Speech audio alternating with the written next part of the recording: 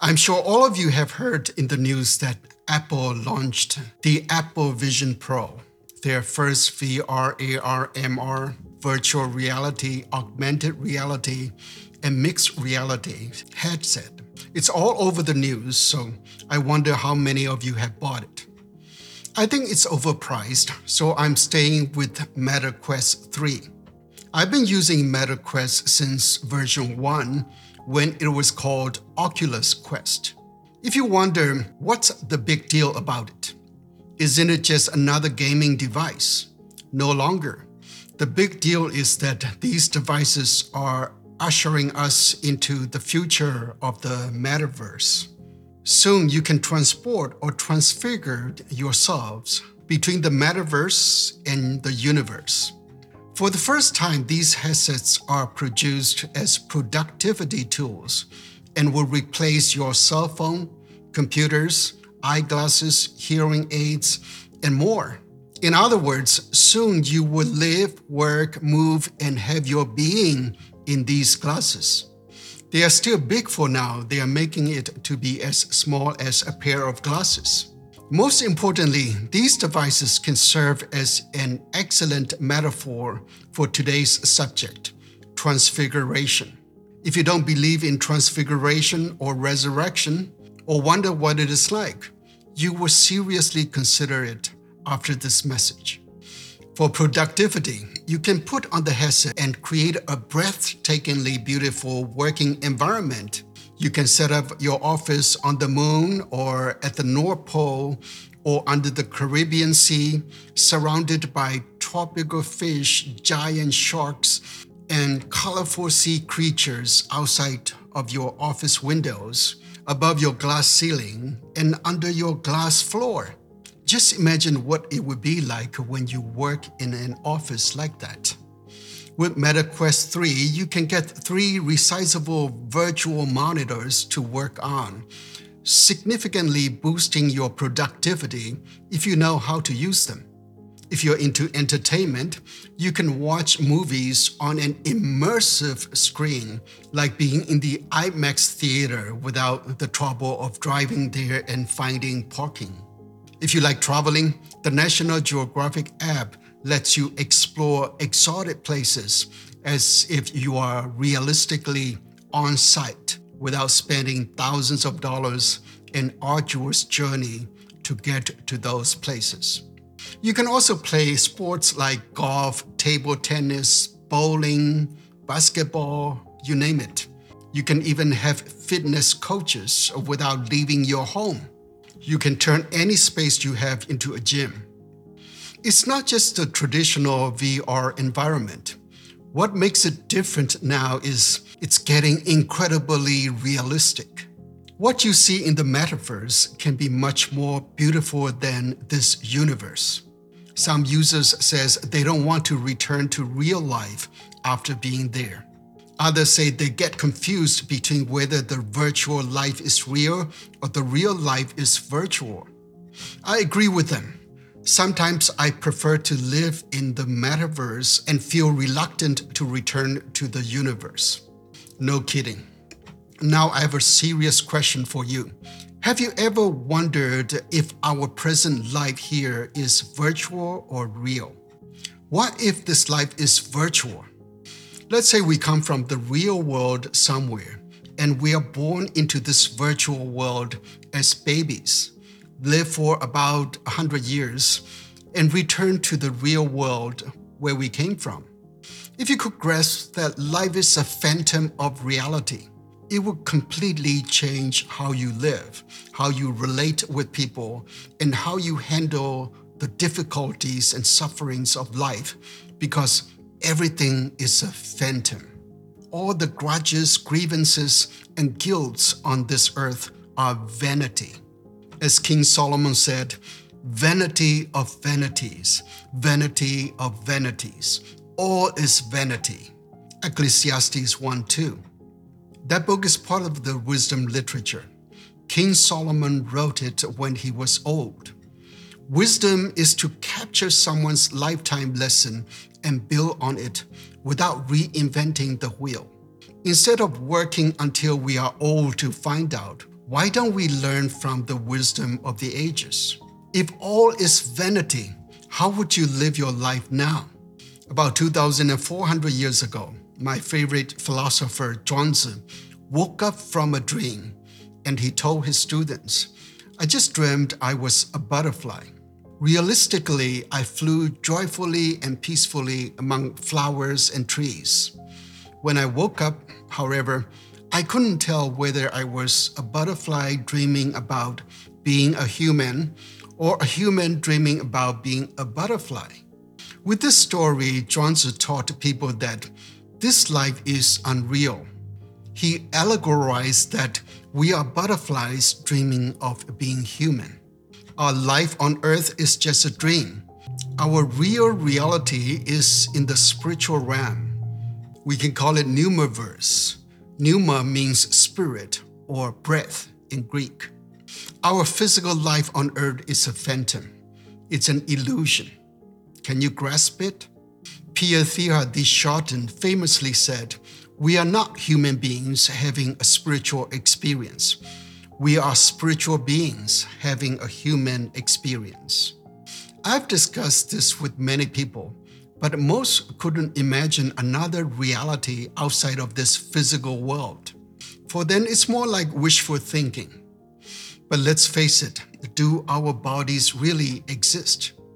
If you study a little quantum physics, you know our body is composed of waves, not matters.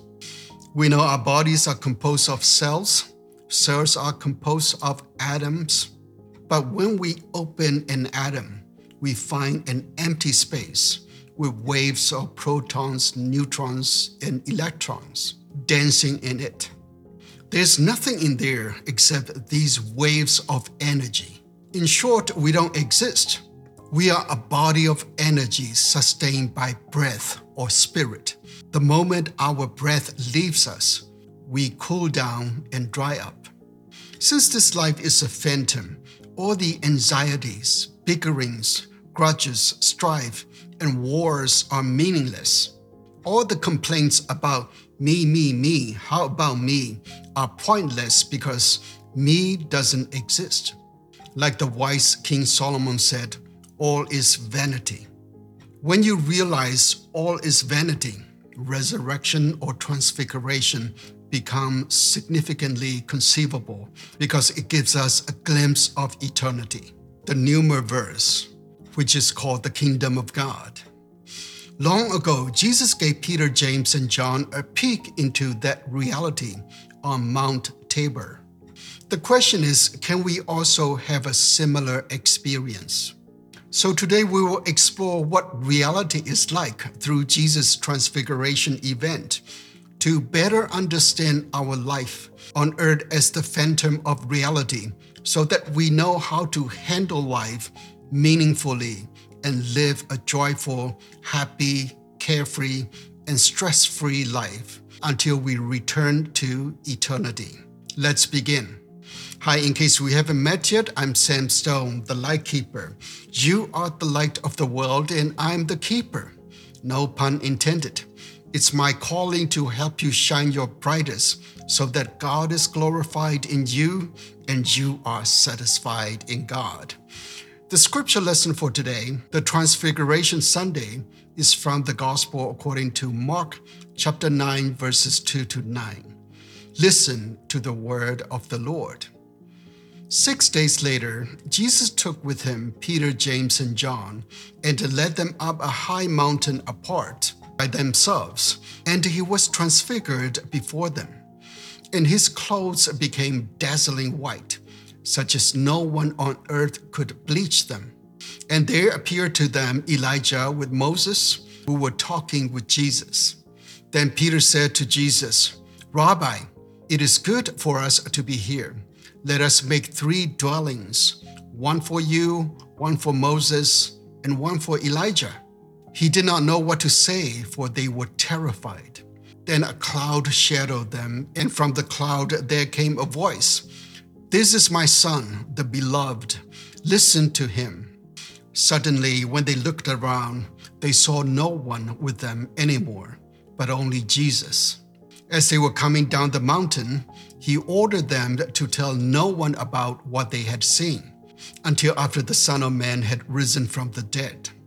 Mark 9:2-9. Blessed are those who delight in God's word. Thanks be to God. Jesus gave Peter, James, and John a glimpse of eternity on Mount Tabor. Even though the passage is short, we can draw as much information as possible from here. First, we can see eternity is beautiful. It says, and he was transfigured before them, and his clothes became dazzling white, such as no one on earth could bleach them. Mark 9:2-3. Mark describes how clean and dazzlingly white Jesus' clothes were. It explains why some disciples couldn't recognize Jesus after the resurrection. He must look like a new person, unlike an average human being at a glance. But he was the same person at a closer look. I grew up in a third world country and have seen friends and relatives who left for a first world country like America. When they return after some years, they look very different. Of course, they were the same persons, but looked like people from another world. Cleaner, healthier, and savvier, to say the least. What Peter, James, and John saw would be much more pronounced, because they were really from another world. This event also shows that transfiguration can happen instantly. Since our spirit is like a wave, it can form the body as immediately as turning on a light switch. Using the metaverse as an analogy, we can see others as soon as they switch on their avatars. It also explained the possibility of the line in the Apostles' Creed, "We believe the resurrection of the body." I heard some Christians were against cremation because they worried they might not resurrect without a complete body. But our body is not composed of dead body parts, but transfigured from the spirit. As long as the spirit is there, the body can appear just like turning on the lights. Just like the metaverse is composed of light pixels. Elijah and Moses, who died over 1,000 years ago, whose bones must have become dust, showed up because their spirit existed. It says, and there appeared to them Elijah and Moses, who were talking with Jesus. Verse 4. This scene is different from Hollywood's depiction of heaven as a boring place. Mark's depiction makes heaven much more meaningful. He says they were talking as if they had a meeting. He didn't mention what they discussed, but Luke's version gives us a clue. It says they appeared in glory and were speaking of his departure, which he was about to accomplish at Jerusalem. Luke 9:31. They were discussing Jesus' departure as if they had a departure committee meeting. That means you have work to do on the other side of eternity. Just like Moses and Elijah, who died long ago, still had work to do. You don't just float in heaven doing nothing. That's boring. God's creation continues to extend and expand. God would assign us to some committees to be stewards of the creation. Metaphorically speaking, of course. The word departure also shows there's a destination when we leave this life. We leave this universe and enter the numerverse called the kingdom of God. Mark says Jesus' departure was an accomplishment. He came on earth to accomplish the work of salvation. His departure through crucifixion appears the most painful from the human perspective. But he showed us that all human strivings and sufferings are vanity when we realize there's a significantly better life on the other side. He showed us through his resurrection. Peter, James, and John had a preview of it at the Transfiguration. So even though this life is a vanity, we are not here in vain. We have a task to accomplish, a purpose to fulfill. Jesus gave us the Great Commission to proclaim the good news of the kingdom of God. Many people are suffering because they think this life is all there is. If they discover the eternal kingdom of God, they won't cling to this fallen world. They will learn to let go and let God. That's what we need to teach and accomplish before our departure. Then Peter said to Jesus, "Rabbi, it is good for us to be here. Let us make 3 dwellings, one for you, one for Moses, and one for Elijah." Verse 5. Peter wanted to set up 3 pagodas there. It was human nature to idolatry. If you visit anywhere around the world, you will see many stupas, pagodas, monuments, and niches made to idolize saints and heroes. It seemed for a moment Peter forgot the second of the 10 commandments that says, "You shall not make for yourself an idol, whether in the form of anything that is in heaven above, or that is on the earth beneath, or that is in the water underneath the earth." Exodus 24. The idols are the human way to eternalize something we admire. Fear makes us create idols. The next verse says, "He did not know what to say, for they were terrified." Mark 9:6. Understandably, they were terrified. I might be the same if I were there. In fear, Peter reacted and spitted out the human desire to perpetuate the scene, just like we like to take photos and capture videos to perpetuate the moment. Since they saw Moses and Elijah still live, there's no reason to memorialize them. Why would you memorialize the living? After all, man-made structures will all fall apart sooner or later. Peter's ignorance might have triggered God's concern. It says, "Then the cloud overshadowed them, and from the cloud there came a voice. 'This is my son, the beloved. Listen to him.'" Verse 7. When we don't know how to act and what to say, listen to God's beloved Son. Do what He tells us to do. His burden is light and His yoke is easy. We have nothing to fear. For us, it means we must read the scriptures to listen to Him. As they were coming down the mountain, He ordered them to tell no one about what they had seen until after the Son of Man had risen from the dead. Verse 9.